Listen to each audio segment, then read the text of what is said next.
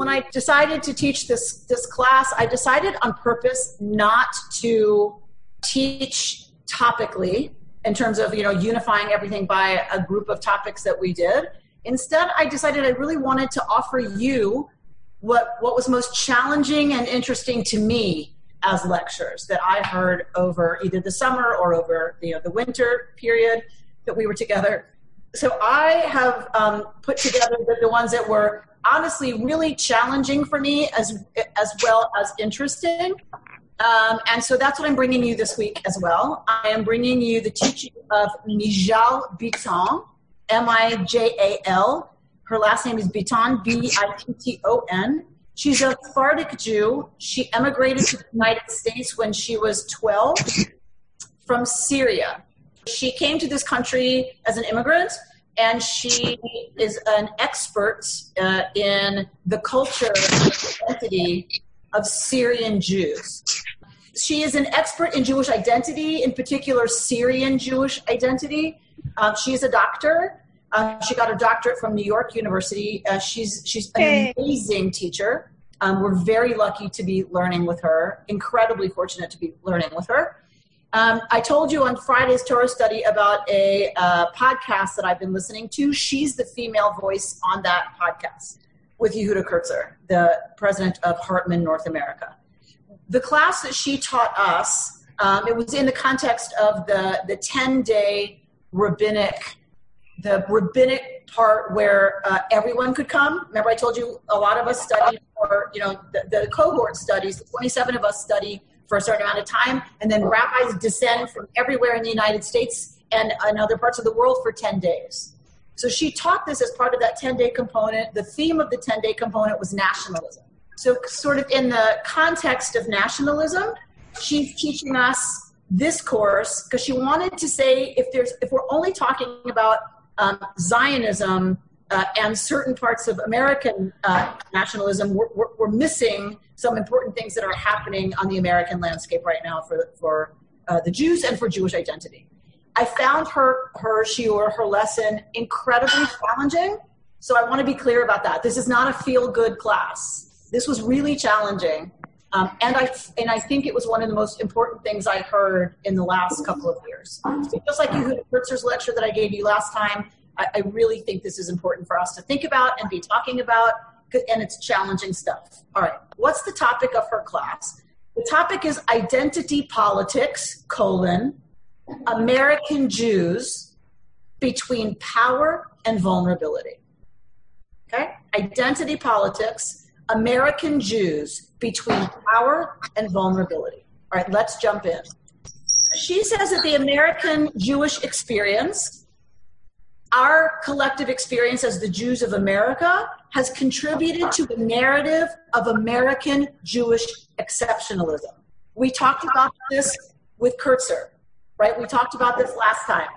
We talked about this idea of America is somehow an exception. America is different. She says American Jews have looked at America as a promised land, as a land that if we only work hard enough, if we fight for our rights hard enough, we can actually achieve equality and dignity for all of its citizens. That is our narrative about this country. And it's based on our historical experience in this country. It's not just, a nice fairy tale, whatever. It's actually been our experience. So, and remember, I'm doing this the same way I did Yehuda Kurtzer's class, which is I'm giving you her words. These are not my words. These are her words, and I will try as best I can to interpret what I found really interesting and challenging about her words. She says, our American Jewish narrative has seen America as an exception to the history of anti-Semitism and persecution of Jews that was the norm in Europe and many other countries from which we emigrated to America. This American Jewish dream we can conceptualize as a minority narrative, right? So for us, we know that we are a minority and we have experienced America as a minority, and it's our minority narrative. And she says that we're going to need to ask some hard questions about that narrative. She says that this narrative that we have has actually shaped the way that American Jews have behaved. the way we behave is that if we made it here, and if we still have a memory of having once been oppressed, then we must be sure that we continue fighting the good fight to make sure that other people can make it as well. That's been how American Jews have behaved based on our experience in America, right? If we made it and we've been oppressed, then we need to make sure that we are working to fight the good fight in this country to make sure all people here can make it. That's been our narrative. She says this narrative has led many of us to speak about American values and Jewish values as either synonymous with each other or aligning very closely with each other. That's how I grew up. I grew up hearing in my house that the values that we had as liberal Jews were very much American values, right? Also liberal or progressive American values. And she said it's a very deep story that many of us hold dear and that shape the ways that we orient ourselves as American Jews. The problem, or one of the problems that she wants to highlight, is that this narrative, this American Jewish story, is currently being challenged. Some would say it's under assault. So that narrative that we've had, comes out of our historical experience in this country, that we've told ourselves that we grew up on, that it's under assault. She says you can see it being under assault from the far right in America, from voices that tell us that the special relationship, meaning that exceptional relationship between America and its Jews, is not a good or correct relationship. Voices that tell us that, in fact, Americanness and Jewishness are foreign and alien to each other, right? That's the argument from the right. There's a second assault that she's going to classify as coming from the left that tells us that America shows that we are not the natural allies in progressive alliances fighting for social justice. American Jews, specifically white American Jews, and people looking at her would not classify her as white, just looking at her, have benefited from white privilege and as such don't necessarily belong on the side of the marginalized. This is the argument coming from the left. Maybe we have more in common with the side of those who are perpetuating oppression rather than those who are marginalized, right? So on the right, we're not white, and America shouldn't have a relationship with Jews. It's not good for the country. On the left, the critique is we are white, and we don't have natural allies in those that are fighting for social justice in progressive circles. All right. She says both of these challenges are critically important at this moment, but she wants to focus, she focused on the challenge from the left. And she said, I do so because as most American Jews, according to many studies, she says, I am a liberal Jew, meaning lots of us, right, are liberal. And she says, ideologically, I grapple with and struggle much more with the challenge from the left than the challenge from the right. Like, what's really challenging about the right?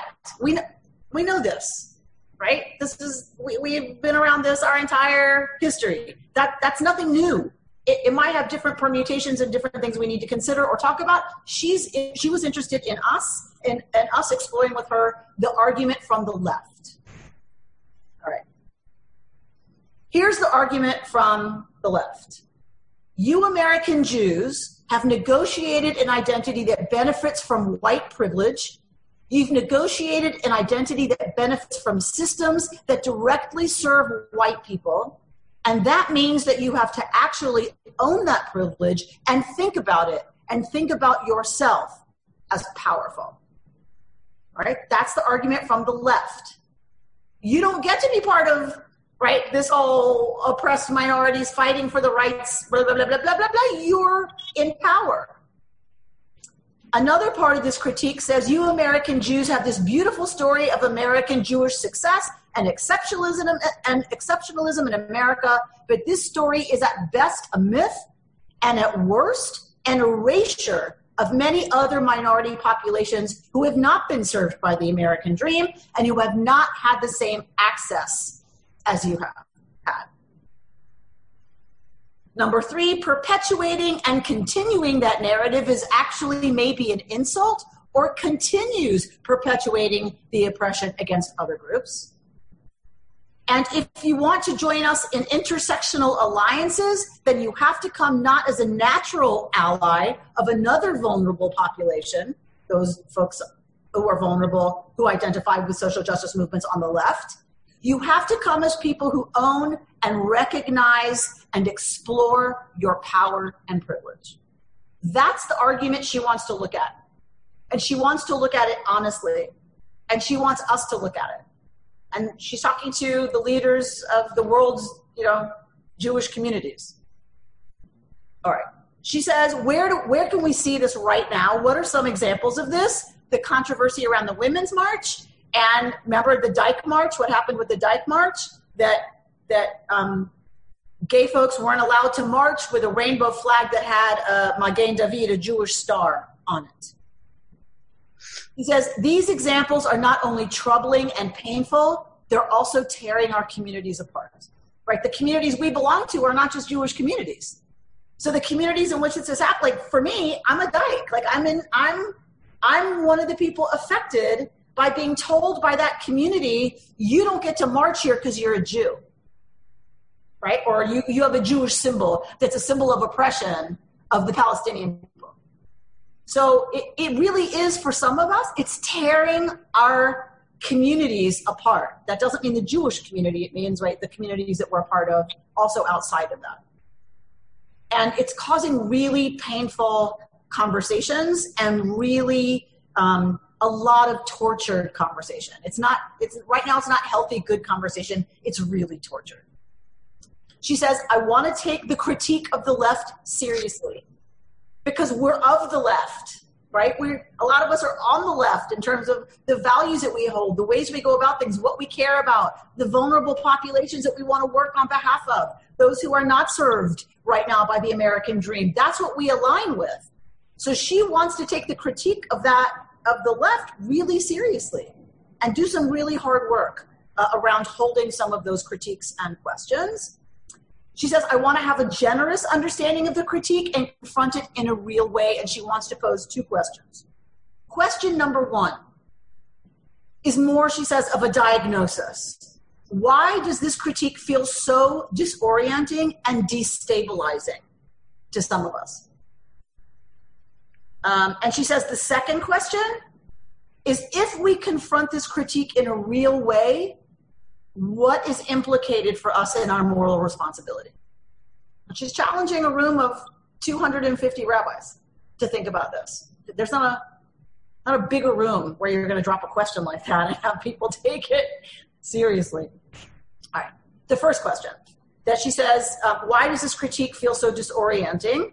And she said that part of it is that the reason the moment right now is so disorienting and challenging is because it's actually based on new developments. There's new stuff happening. So we actually are not oriented in some ways because it's new. What's happening right now is new. And she's going to unpack some of what she sees happening. She says part of what's new and difficult, disorienting and messy and challenging about this moment is that there's a dissonance and a misalignment between the way that we see ourselves and the way that other minority groups in America see themselves. Okay? So there's a disalignment going on. That we are not just any other minority. There's something messy and there's something dissonant about how we see ourselves as a minority and how other minorities see themselves. All right. She's going to talk about in her argument about, like, there's new stuff going on right now and there's a misalignment. She's going to make an argument that presents 3 different historical phases. And she says each of these phases are describing American Jews trying to answer the question of what does it mean to advocate for yourself as a minority population. That's a question we've had to ask since we got here. Right? If you're a minority, and not just when we got here, anywhere we've been, but we're looking at the American contemporary experience. And so when we ask, what does it mean to advocate for ourselves as a minority population? There are 3 phases historically.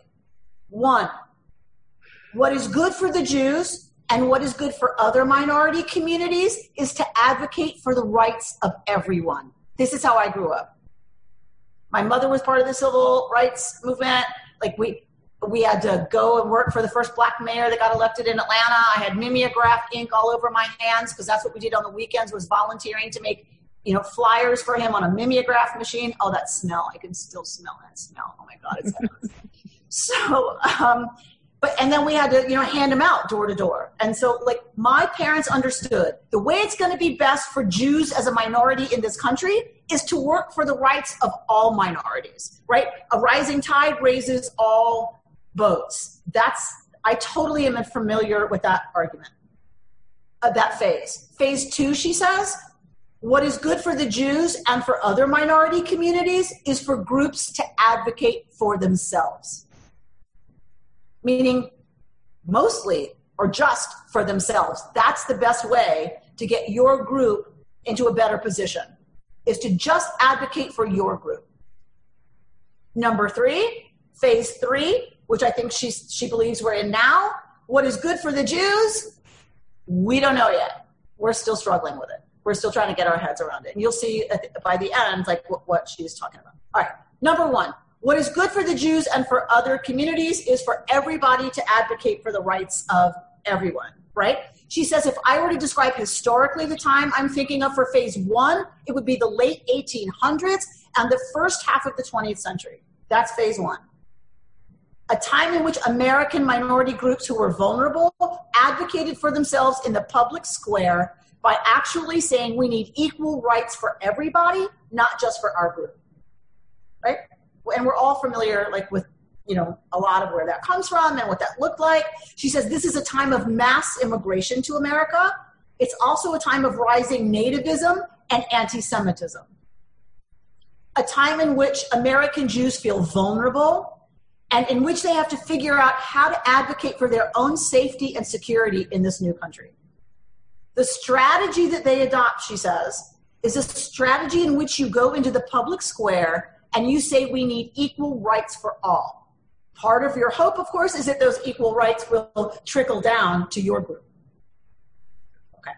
2 examples. In your packets, if you have that tab open at rki.org/Hartman, in your packet, she looks at Emma Lazarus, which she says she finds heartbreaking to read right now, given what's going on in our country. And she says a lot of people don't know that Emma Lazarus was a Sephardic Jew from a very old Sephardic family and was a serious Jewish activist. We kind of go, oh, and by the way, Emma Lazarus was Jewish. And Mijal is arguing, not arguing. She's saying a lot of people don't know that Emma Lazarus was a very passionate Jewish activist. She was very concerned with Jewish immigrants suffering poverty and persecution in this country, particularly Russian immigrants. But when she wrote her famous poem, what did she write? Give me your tired, your poor, your huddled masses yearning to breathe free. And Mijal says she does not write, give me your Jewish tired, your Jewish poor, your Jewish huddled masses yearning to breathe free. She actually embodies a strategy and a set of values that to actually advocate for those who are vulnerable, if you really want to do that, you have to speak for everybody. If you want to advocate for Russian Jews who are immigrants to this country and vulnerable, you need to argue, give me all of your huddled masses, right? We are working on behalf of all your poor. Bring them here and we will give everyone access to safety and the means to be successful. She says this signified a certain optimism that America can actually become the promised land for everybody. If we speak about the needs of everybody, we could argue, she's saying, we could argue that this attitude really was it culminated in the civil rights movement. So this orientation of Jews and other minorities, but Jews, in particular, that orientation to saying the way to lift all, boats is to make sure the water rises equally and then we all benefit, that's what leads to the civil rights movement. So in your packets on page 3, there's a speech given by Rabbi Joachim Prinz, who was a refugee from Nazi Germany. And he gave a speech in the same march in which Martin Luther King gave his I Have a Dream speech. And he talks in that speech, this rabbi does, who's fleeing Nazi Germany, about all Americans overcoming racism and needing to have an American dream for all Americans. So he's marching with King in the March on Washington, right, saying, quote, and it's in your source packet, "When I was the rabbi of the Jewish community in Berlin under the Hitler regime, I learned many things. The most important thing that I learned under those circumstances was that bigotry and hatred are not the most urgent problems. The most urgent, the most disgraceful, the most shameful, and the most tragic problem is silence. A great people, which had created a great civilization, had become a nation of silent onlookers. They remain silent in the face of hate and in the face of mass murder. America must not become a nation of only America. It must not remain silent, not merely Black America, but all of America. It must speak up and act from the president down to the humblest of us. Listen to the following, and not for the sake of the Negro, not for the sake of the Black community, but for the sake of the image, the idea, and the aspiration of America itself." So she says that's some pretty powerful stuff right there. And that those words embody a certain attitude that existed not just for American Jews, but for other minority communities. And when you believe you're trying to make America live up to its ideals, and if you're trying to advocate for certain groups and America living up to her ideals, then you have to advocate for everybody. And she said the civil rights movement was led by leaders across racial lines, across religious lines, of people who said that for us to succeed on any of these causes, we have to work together across those lines. What is good for the Jews and other minority groups is to advocate for the rights of all. That's phase 1. Right. Phase 2. She says it's characterized by the rise of identity politics. Have you heard this term? Shelley's groaning over there. I can hear it even though she's muted. The rise of identity politics. And she says, forget the way that you read about identity politics in the news today. That doesn't, I mean, yes, there's something to that for sure, but she wanted to get us to the point where we understood what it's really about so that we can then unpack what's actually going on today. So she says, when historians talk about identity politics, especially in the 60s, it's basically about embodying a political identity and the mode of political organizing that's about being proud of your group identity and organizes politically around that group identity. That's identity politics. Okay? So whatever it's come to mean, she wants to bring us back to the basic definition, which is counter to phase 1 in some ways. Phase 2 says, no, the best way to raise my boat is for me to go to the deep end of the pool. Probably a terrible analogy, but right, it's not that we raise all boats. If we want the Jewish boat to rise, we better be worried about the Jews. All right, so that's what's going on with identity politics. There's a sense of pride and association around arguing and working on behalf of and organizing around group identity. And she says, okay, if you're dealing in identity politics, what's the best way to achieve this? Many would say that you have to work with people from your own group first. You have to separate from like movements in which everybody works together, and you have to embrace an ideology of separatism. That's how you work for your group. That's phase 2. So if let's say you're organizing or advocating for the Latin community, then you work with the Latin community, right? And if you're advocating for Black American interests, you work with Black folks. And that is what we see she says probably one of the best examples of this is the work of Malcolm X, right? So you all know Malcolm X, and she says this is kind of, he's seen by many as a foil to MLK, right? So we just read from MLK and that era of everyone has to work together, lifting all boats, blah, blah, blah. And she says Malcolm X was the foil to that, and it's continued. forward into obviously today, where he says no. Right? He really embodied this this attitude that the need to work for the Black community meant you needed to work for the Black community within the Black community and for its own interest, and to not actually become integrated with other people and their interests. That just kind of weakened the work. He gave a speech shortly after the march in Washington that we just talked about. He was very critical of that march. And here's what he said at that march that I think, like, and she believes, like, is like, it's the crystallization of his philosophy. And I quote from him, "It's like when you've got some coffee that's too black, which means it's too strong. What do? You integrate it with cream. You make it weak. But if you pour too much cream in it, you won't even know that you ever had coffee. It used to be hot. It becomes cool. It used to be strong. It becomes weak. It used to wake you up. Now it puts you to sleep." And that's the end of the quote. And she says what he's advocating for in those words, with the rise of Black militancy and Black power and the Black Panthers, and even different movements advocating for LGBTQ rights and feminist groups, which we're seeing at the Dyke March, all these other groups that are based around racial, ethnic, and sexual identities, what this orientation says is that to actually advocate for our groups, we have to work with our groups, and we have to be explicit about our own interests. That's the underlying ideology, she argues, of identity politics. Okay? All right. Well, we live in the shadow of that, and we're seeing it, in different ways, really active right now. She says, so what are the consequences for American Jews of the rise of identity politics? And she talks about two.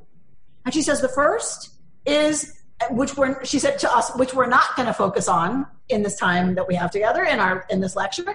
She said, but the first one is what historians describe as the purge of white American Jewish leaders from the civil rights movement, and a growing rift between different leaders in the civil rights movement. She says that's a consequence that a lot of people talk about, but she didn't want to spend a lot of time talking about that. It just felt really obvious to her, right? That there was a purge of white leadership from the civil rights movement, and a growing rift in the civil rights movement between leaders from different backgrounds and with different interests. Right. She wants to go to the second consequence, and she talks about a scholar, a class of scholars, but one of them that she quotes is Mark Dillinger, and she says he's argued the following: American Jews actually learned from identity politics. Jews learned from the strategies and the goals of identity politics that if this is what's happening, if all these groups are advocating for themselves, shouldn't we also start, speaking and acting openly as American Jews? Shouldn't we start having more pride, more visible pride in our American Jewish identity? So there are some scholars who are arguing that we actually learned as a community from identity politics. We weren't just left out of it. Right, we were impacted and influenced by it, and it started to characterize and shape some of how we started to advocate for the rights of people, of the Jews in this country. All right. So in your packet on page 4, there's a quote from his book, and he says, as one example, as Donald Feldstein, an education consultant hired by the National Jewish Welfare Board to study college-age Jews, reported in 1970, quote, "It is no longer embarrassing or out to belong to a group on the college campus with the word Jew in the title." He noted literally scores of Jewish groups forming on college campuses across the country with aggressively Jewish missions that imitated the spirit, the style, and the tactics of the New Left and Black militants. We see other things in American Jewish experience that signify an inward turn and investing in our own interests.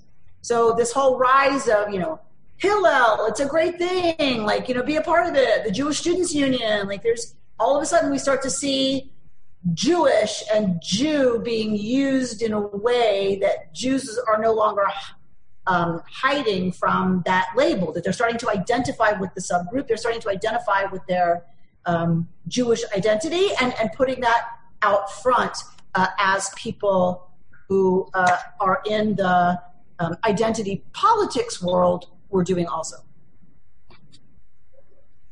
All right. She also, in your packet, it's page 5 and 6, where she gives some quotes and some texts about the rise of Zionism as a commitment. When most American Jews, when we adopt Zionism, that's a way, in some ways, right, of doing identity politics.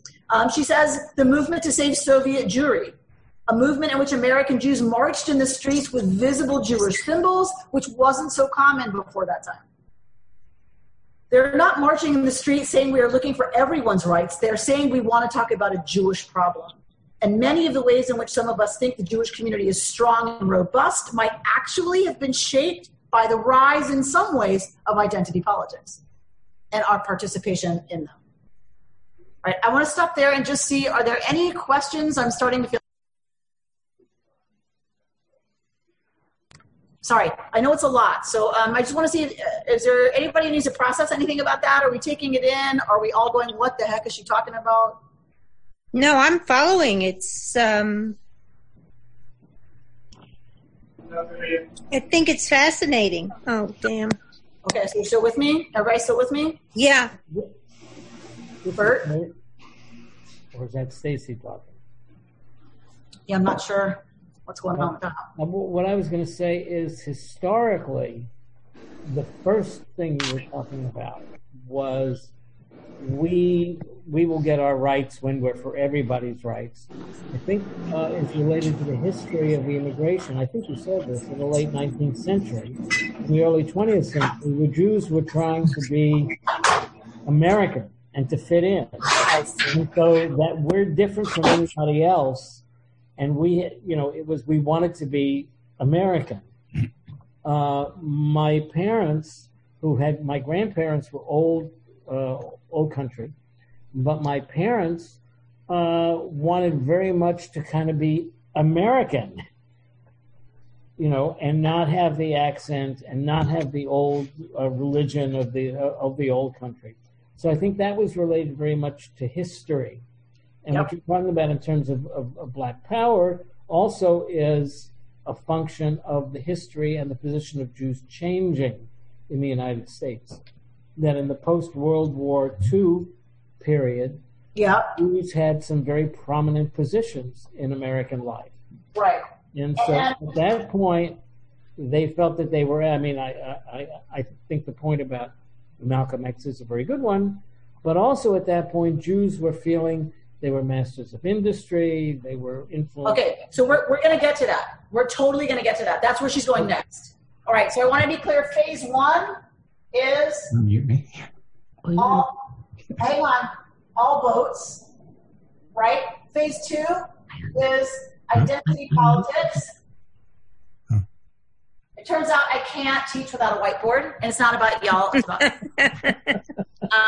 right. So phase 1 is all boats rise when the water level rises. We have to work for everybody. Phase 2 is identity politics, and we're about to go into phase 3, which is going to talk about some of what Bert, you're saying. Okay. Can I ask a quick question? I wanted to build on what Bert was saying in a certain way. Does she relate these developments to the surrounding socioeconomic issues? Because it sounds as though she's doing that to a certain extent, but it's implicit, and that she's primarily focusing on the internal philosophical and political attitudes. But the move to identity politics is inherently a fragmenting and isolating movement, and I wonder if she embeds that in a larger political context. My hunch is she could do that with ease and grace. She's a genius, but she was trying to walk us through kind of these 3 phases and how we kind of hold a real relationship to the critique of the left right now when we're also freaked out. Mm-hmm. So yes, I'm sure she could give another 2-hour lecture, yes, on the context. Like she talks about also what was happening was the 6-Day War and, multiculturalism and ethnic revival that's happening in other, all of that's contributing to the rise of identity politics and that mood in the country. So she totally understands the larger context. But I had 12 pages of notes from her typed. So I'm like, okay, I gotta pare this down. But Mark, it's a great question, and I would love to see you two in conversation about it. That would be awesome. Amy, there was the issue too about when the Jews came here, they were very active in the unions, and they were in the working class, and they advocated for the working class. Mm-hmm. And I think, along with what Bert was saying, I mean, there was the need for assimilation, but being the membership in the unions kept them sort of grounded in the workers' movement. Mm-hmm. And I think as the unions broke up and as we became less of the working class, I think some of that contributed to what we see here. Yep. Amy? Yeah? I remember in the 50s when the marches were going on and I was marching in the South, and Schwerner and Cheney were two of the first to die.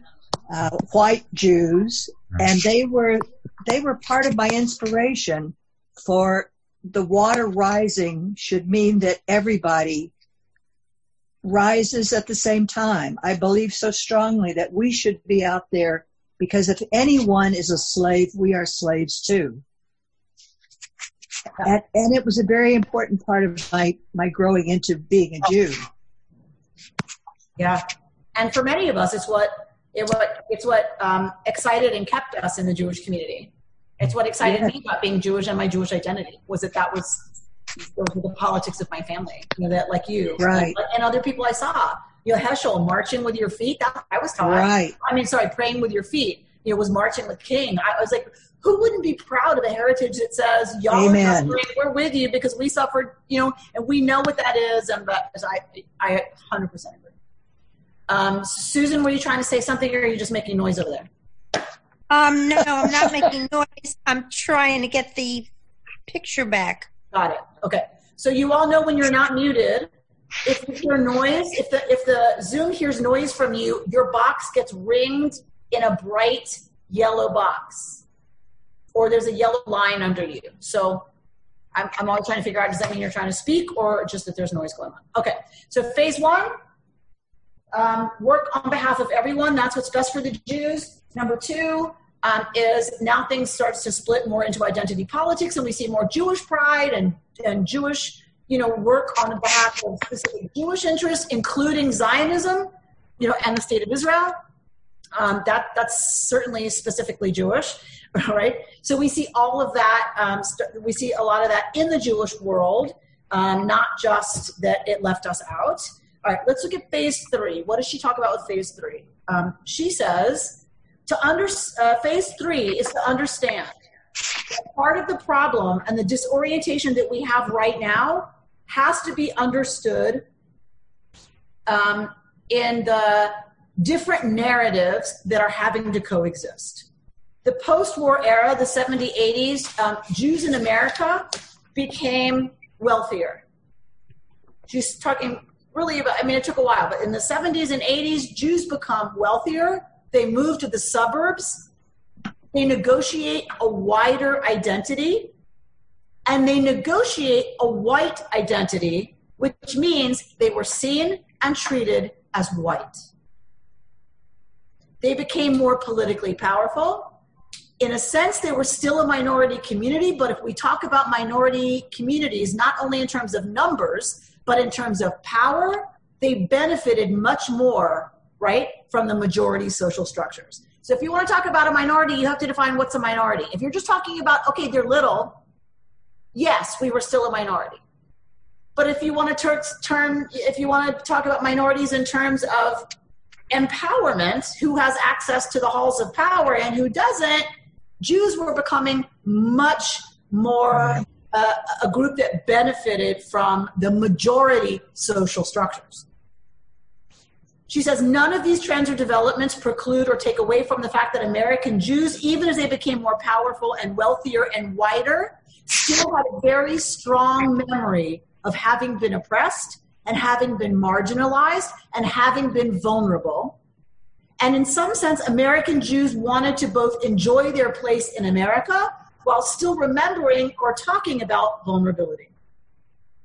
She says there's something almost paradoxical about this, because scholars who talk about this time period say all the old problems that Jews used to have of discrimination and anti-Semitism became a lot less in this period. So while we're hanging on to an identity that's around vulnerability and persecution and blah, blah, blah, we're actually living in a time and in a country where that really had been largely reduced. She says the new problems Jewish leaders start talking about is the problem of too much acceptance. What are those problems? Anybody want to give me the word? Assimilation and loss of identity. Right? Loss of identity. That starts to become the issue. That starts to become the challenge. And certainly we're living in that reality, right? Where it's like, not only are we not dealing with anti-Semitism, not only do we not feel like we're not considered white, not only are we not benefiting from the majority structures in this culture, we are too liked. They want to marry us. All right. So one thing that's happening, right, is this American Jewish historical development of more power, while still maintaining a consciousness of vulnerability. I found this fascinating. I think this is exactly what's happening right now. Exactly. And it's why Jews are nuts. It's why you cannot have a sane conversation between two Jews sometimes, right? Or within your own Jewish community around some topics like Israel or this or that. I think this is at the heart of a lot of what's going on for us. Sorry. I want to get to her and not my commentary. All right.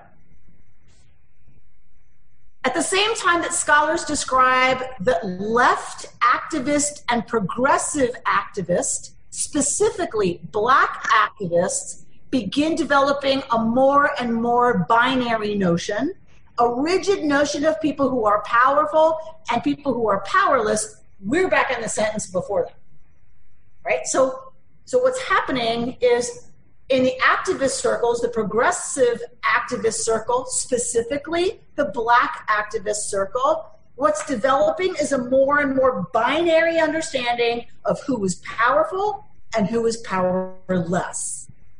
People who are white and people who are not white. People for whom the American dream works and people on whose backs that American dream has been built. There was something both ideological and politically strategic about saying that we need to maintain the separation between those who are powerful and powerless. Let me say that again. It's both an ideology. There really are those who are powerful and those who are powerless, and it's politically strategic to do kind of an us and them, power, no power. And that's the binary. So you begin to see a little bit of tension between these two things. We have an American Jewish community that has a bit of a messier narrative, wanting to inhabit both powerfulness and powerlessness. And we have a rising consciousness that says in the country that you can't have both. You have to pick a side. All right. So that you begin to see some of what she's identifying, or not her, but she's, as a scholar, she's analyzing the literature and she's lifting up that this is what's starting to really disorient a lot of us. The crazy's real, all right? Because we're living in an age of binary power, powerless, while the Jews are powerful and yet holding this narrative and this understanding and this really lived experience, right, of vulnerability and powerlessness. So in the packet that you'll access online and read at your leisure later, she quotes an essay by the author and civil rights activist James Baldwin, The Rise of What He Calls Negro Anti-Semitism, which for me is a particularly painful thing to see. like I said, like Judy talked about, and I know many of you, such a deep attachment to the alignment of Jewish values and the American Civil Rights Movement. Such a deep alignment between the progressive liberal Jewish community and active, social justice, social activist community, and the Black community. Having grown up in the South, this was a huge part of my growing up. It was a huge part of my identity. Those were aligned. That's what I'm saying. Not that I'm, that's was a huge part of my identity. That was aligned in lockstep. Civil rights and progressive Judaism were almost identical in terms of what we believed, what our values were, what our ethics were, the texts we would have quoted, right? It was totally my theology. It was totally my understanding of the Jewish prophetic texts. It's heartbreaking. It broke my heart when I really started to come into contact, probably in college, with Black anti-Semitism. So James Baldwin is writing about this. He was trying to grapple with the growing tensions between the Black community and the Jewish community. And he's actually trying to understand what gives rise to these tensions and what's making it so fraught. And he basically comes to a conclusion that says, you can't have it both ways, Jews. You can't. You can't benefit from systems that exploit minority populations and keep talking about yourselves as vulnerable. You can't. It becomes painful and perverse, and it harms relationships between communities when you do that. These are his words. That's her words about what he's writing. And she says, this is not easy stuff to read if we're honest with ourselves. And the piece that's in your packet that we read together as a community was really hard. It was really hard. So I'm going to read you some of it. So he's talking about Jewish slumlords who own the property where Black people live, and those Jews live somewhere else because they're white, where Black people aren't allowed to live. He says, it is bitter to watch the Jewish storekeeper locking up his store for the night and going home with your money in his pocket to a clean neighborhood miles from you, which you will not be allowed to enter. Nor can it help the relationship between most Blacks and most Jews. One part of this money is donated to civil rights in the light of what is now known as the white black. I might have a typo there. This money can be looked on as conscience money, merely as money given to keep the nigger happy in his place. And out of white neighborhoods, one does not wish, in short, to be told by an American Jew that his suffering is as great as the American Negro suffering. It isn't.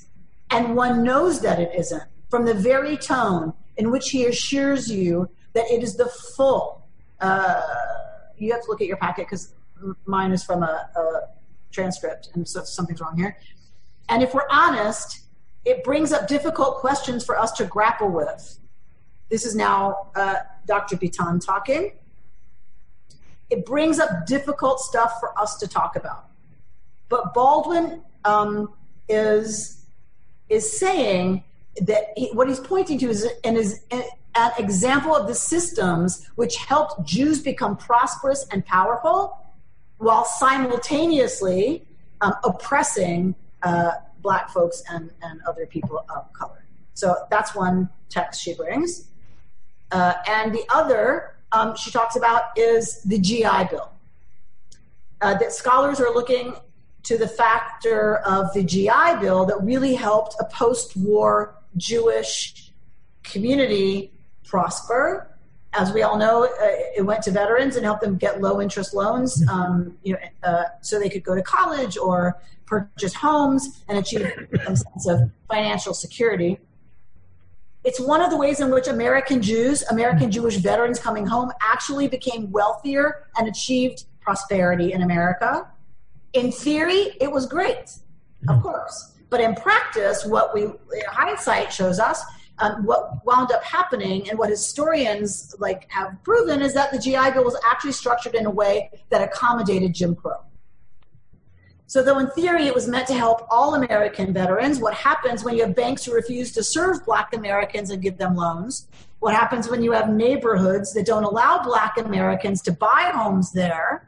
What happens when you have colleges that won't admit them? What happens, and it's not intentional, she knows that, but what she's saying, but what winds up happening is that we've achieved power and prosperity in part by in large part sometimes, by benefiting from systems that directly benefited white people and excluded Black Americans. We continue talking about ourselves as vulnerable, but we aren't. We're powerful. And that's the critique from the left that we actually, and I want you to hear this. It was really hard for me too, but I really want you to hear this. She says, we're powerful. And that's the critique that we have to actually take inside our heart and grapple with. And we have to do a cheshbon hanefesh, an accounting of the soul, an accounting of our actions and of ourselves. And in some ways, we may need to do tshuva, repentance, right? And look at what tshuva actually looks like to figure out what we could do in terms of making things better and repairing a system that has been, in fact, beneficial to people who are identified as white and disadvantageous to people of color. She says there have been several developments that have happened that make the story even more complicated. So you got phase 1, you got phase 2, you got phase 3. What's phase 3? We have, right? We need to work for everybody. Then we get identity politics. And in number 3, what was phase 3? Black anti-Semitism. So this disorientation. We have power because we're white, and we have money. And we want to hang on to a narrative of powerlessness because that's our experience also. And we're carrying that with us. So we're trying to balance these identities of being both powerful and powerless in a time where the focus is on the binary. The focus is on you can't be both. You can only be one. You're either powerful or powerless. And we are living in this weird, disorienting, clumsy, messy middle. And that's why we feel so off balance, which I think is a hugely helpful insight. A hugely helpful insight. To me, anyway, right now. Because I feel pretty disoriented. As a lesbian, as a feminist, as a Jew, as a whatever, like say, wait a minute. You get to decide that I'm more a Jew than a dyke? Like, what? When did that happen? What? Like, it's just so confusing and so upsetting. And so, like, to have some language for it and to have some ways to put some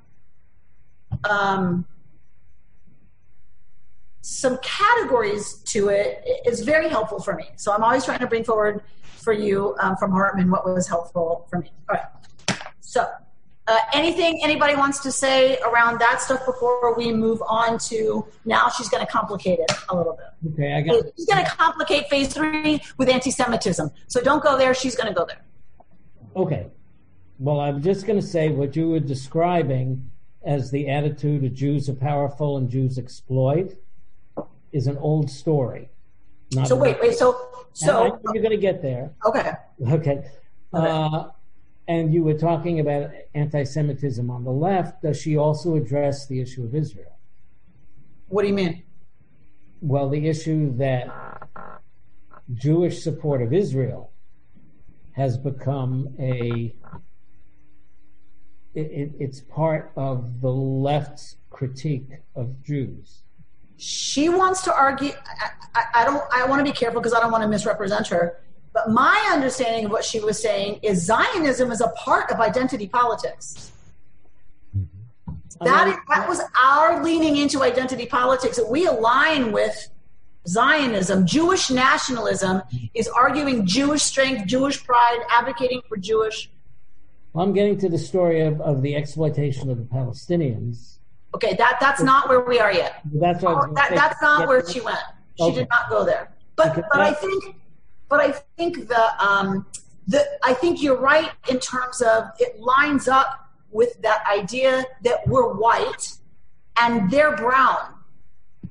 So it lines up with that idea that you can't, as Israelis who are white European rich people, but they're not. You can't be vulnerable and powerless at the same time that you are making decisions about and persecuting brown people who don't have the money that you have, who don't have the access, who don't have the resources. I think that lines up pretty, you know what I mean? I think that lines up to your point, right? Like it's totally in line with this argument. We hear it like all the time, I think. So thank you for bringing in the Israel aspect of the crazy. My point was that a lot of particularly in the Democratic Party today, the left of the Democratic Party, to some extent, is anti-Israel. Okay, so I want to not go. I want to state what she's at the meta level that she's talking about, which is power. Because Bert, you're right, but stop. But don't use the word Israel. Use the word power. You're powerful. I'm serious. I think this is the way to approach. I don't know. I don't want to speak for her. But she's arguing the left's critique of Israel is that you're white and powerful. And you're oppressing the brown, poor, poverty-stricken Palestinians. That's not untrue on some level. It fits right in to the rest of it. Like, if that's your argument, is what you're arguing against American Jews, it works the same way with white Israeli Jews. And anyway, so I don't want to go into the weeds there, but thank you for lifting up, because I think that is part of the left's criticism. Israel's powerful. You can't claim you're both, and this is what Hartman said. Remember when we studied the what was the first lecture Doniel led us in when we did the I Engage program? He said we've got to get past that kind of language of either we're so powerful, we have the best military, it's the safest place for Jews in the world, we have to support Israel because where are we all going to go if we're threatened? We're going to go to strong Israel. Oh, Israel's tiny and weak and, right, oh my gosh, everyone picks on us. And we're going to get decimated, and the world community is going to kill us. Like, they're all going to kill us. You can't have it both ways. It's the same narrative we're talking about here, I think. You know, I think there's something else, too, involved very quickly.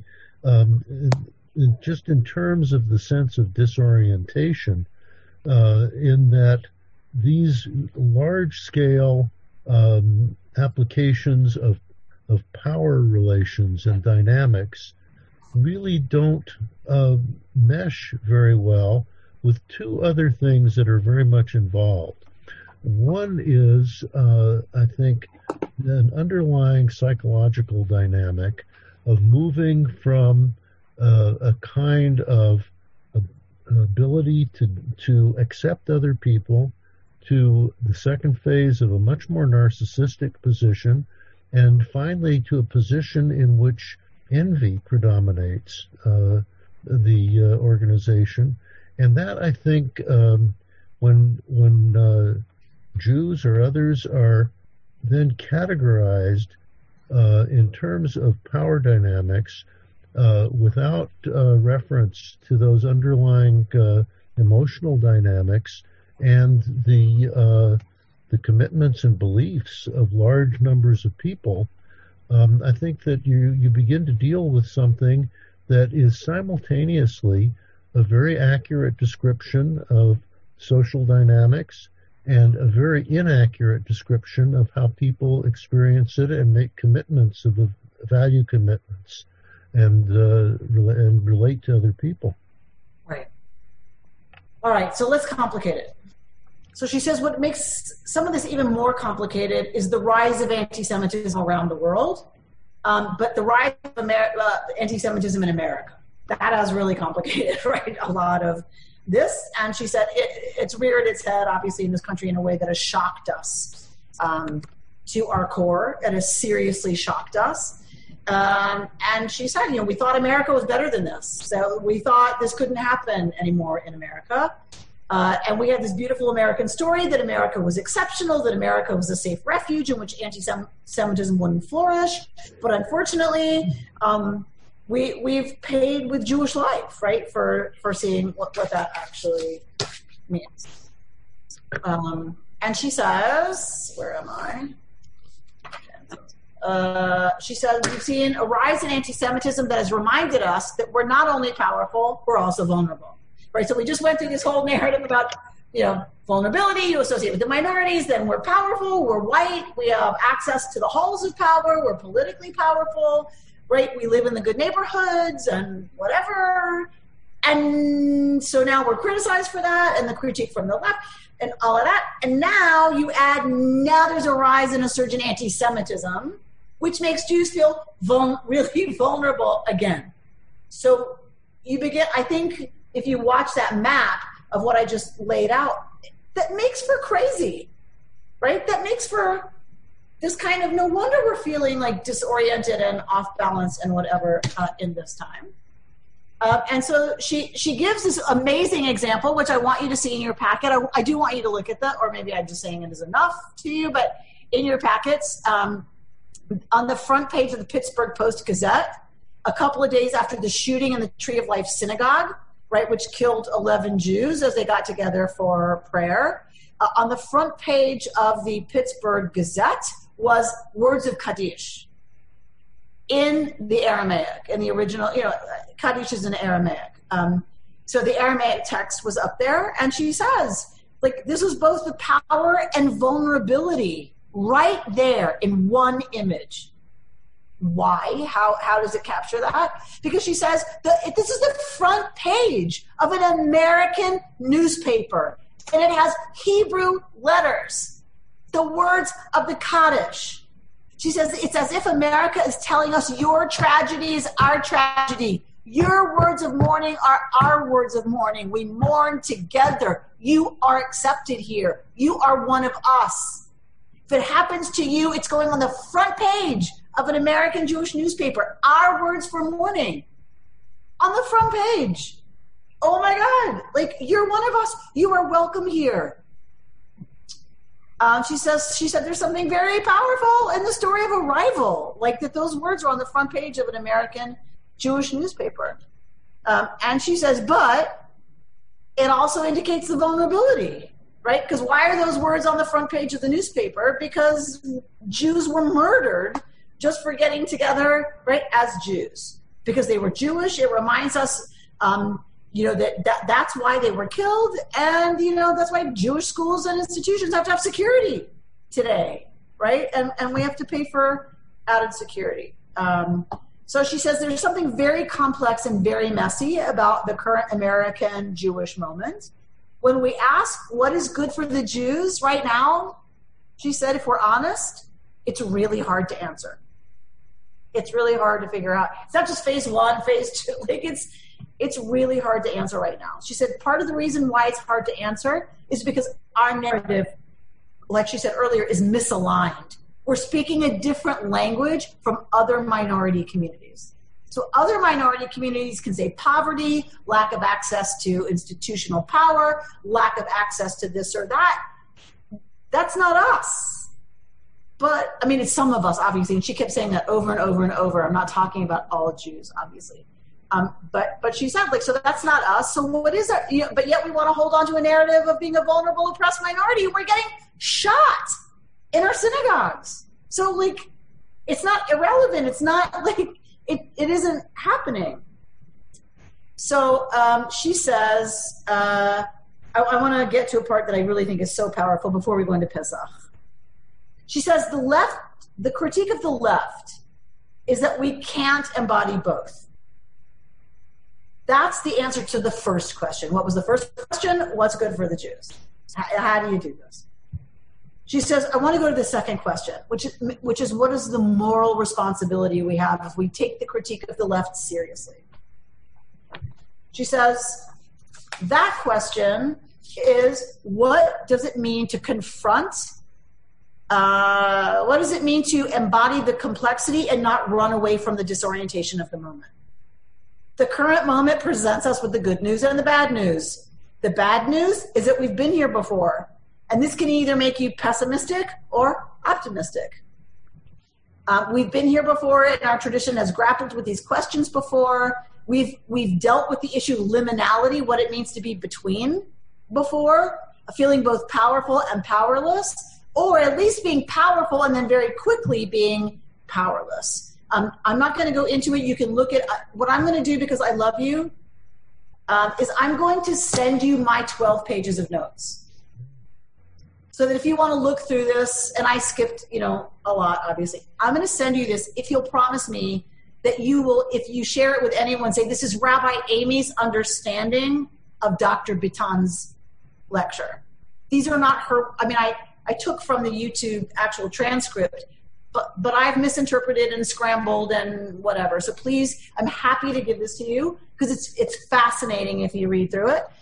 And your source packet is there that she gave us, but I don't want to misattribute something to her that people read here that they think is her, and it's really me misunderstanding her. All right. So I'm going to skip over this whole stuff she does about Joseph.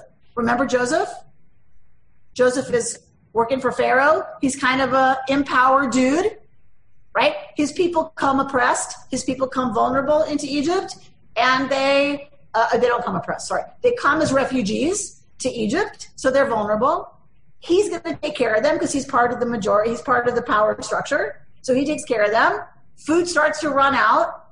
He protects his family, but what happens with the Egyptians?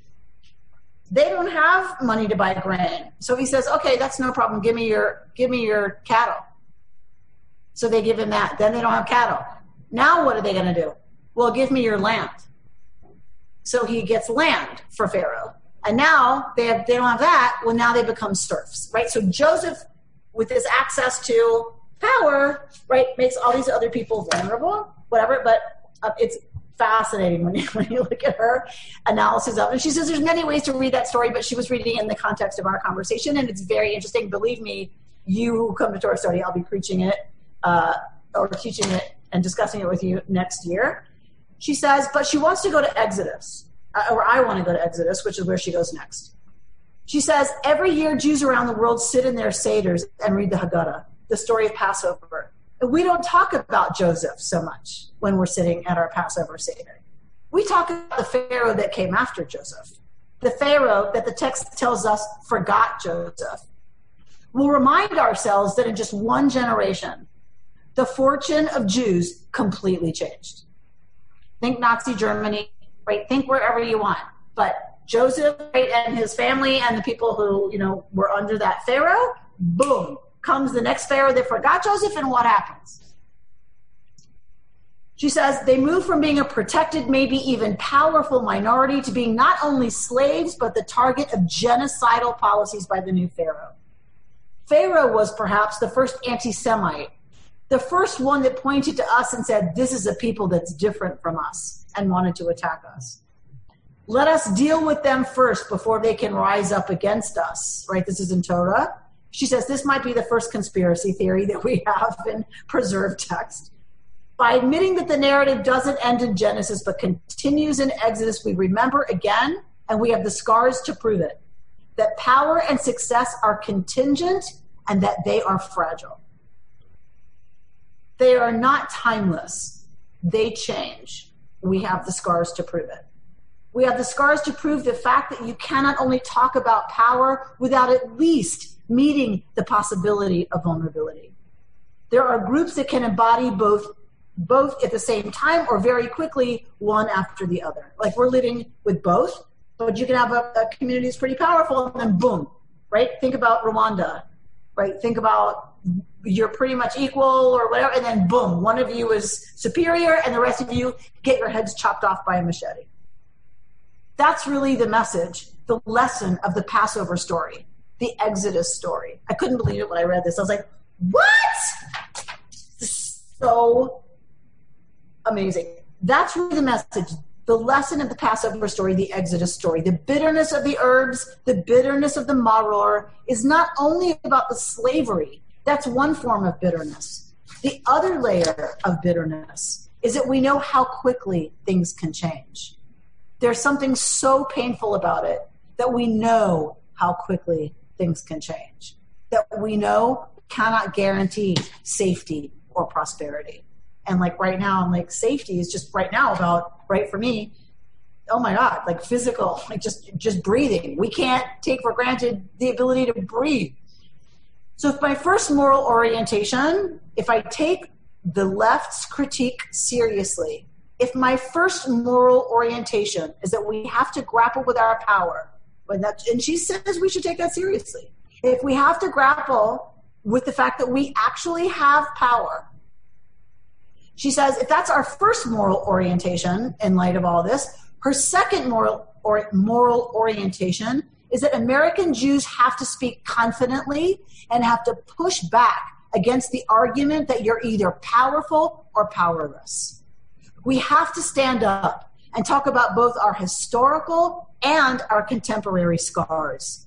Talk about the fragility of Jewish power, the liminality of the Jewish experience, the complexity, the paradoxical nature of it. We have to push back against that part of the critique and say it's not fully one or the other. You cannot classify us as only powerful. We are powerful, yes, and we have to grapple with it. But we cannot only think of ourselves as powerful. We have to also grapple with our vulnerability. We have to grapple with the fact that we embody both power and vulnerability in a way that messes up the neat categories that underlie so many of the controversies and the critiques that American Jews are facing right now. Mm-hmm. That kind of shook my world. When I left that room, I was like, oh my God, I so understand why it's so hard right now as an American liberal Democrat. Why it's like, we hate that too. Aren't we aligned in hating that? Like, right? We're already together in this. And then to have your own people turn and say, no. As a Jew, you are not like, so it was so important for me to come out of that lecture, like understanding that there's words and language for the fact that we are so off balance right now. And so we do need to take seriously the critique of the left. We do need to own our power. I think we do need to own our privilege. We need to talk about the ways that that's real. We need to talk honestly about the ways that our privilege has positioned us in America in ways that got Trump elected, right? That there are people who are hurting and people who are at the margins and people who are at the edges, people who are angry, people who are fearful. And like, I know that I was pretty tone deaf to a lot of that, I think. And some of that has to do with my privilege. I completely am ready to own that.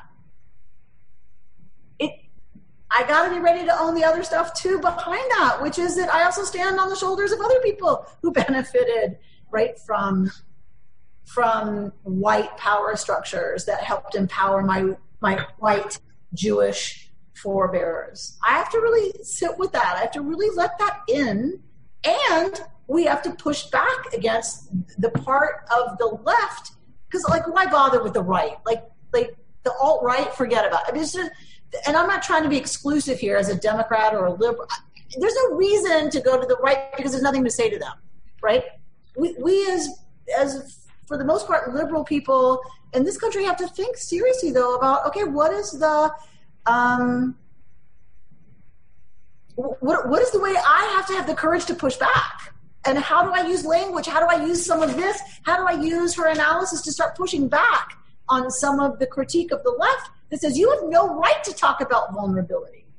You Jews, you white rich Jews, you Israeli Jews who own everything and took over everything, you white Europeans who came in here and took everything away from our Arab culture. Like, so I think she's making a very sophisticated, very nuanced, very important argument for our time about we're living in a real disorientation moment between being both powerful as white Jews, connected. I mean, look at our presidential candidates. They all have Jews in their family. That's, oh my God, right? Really?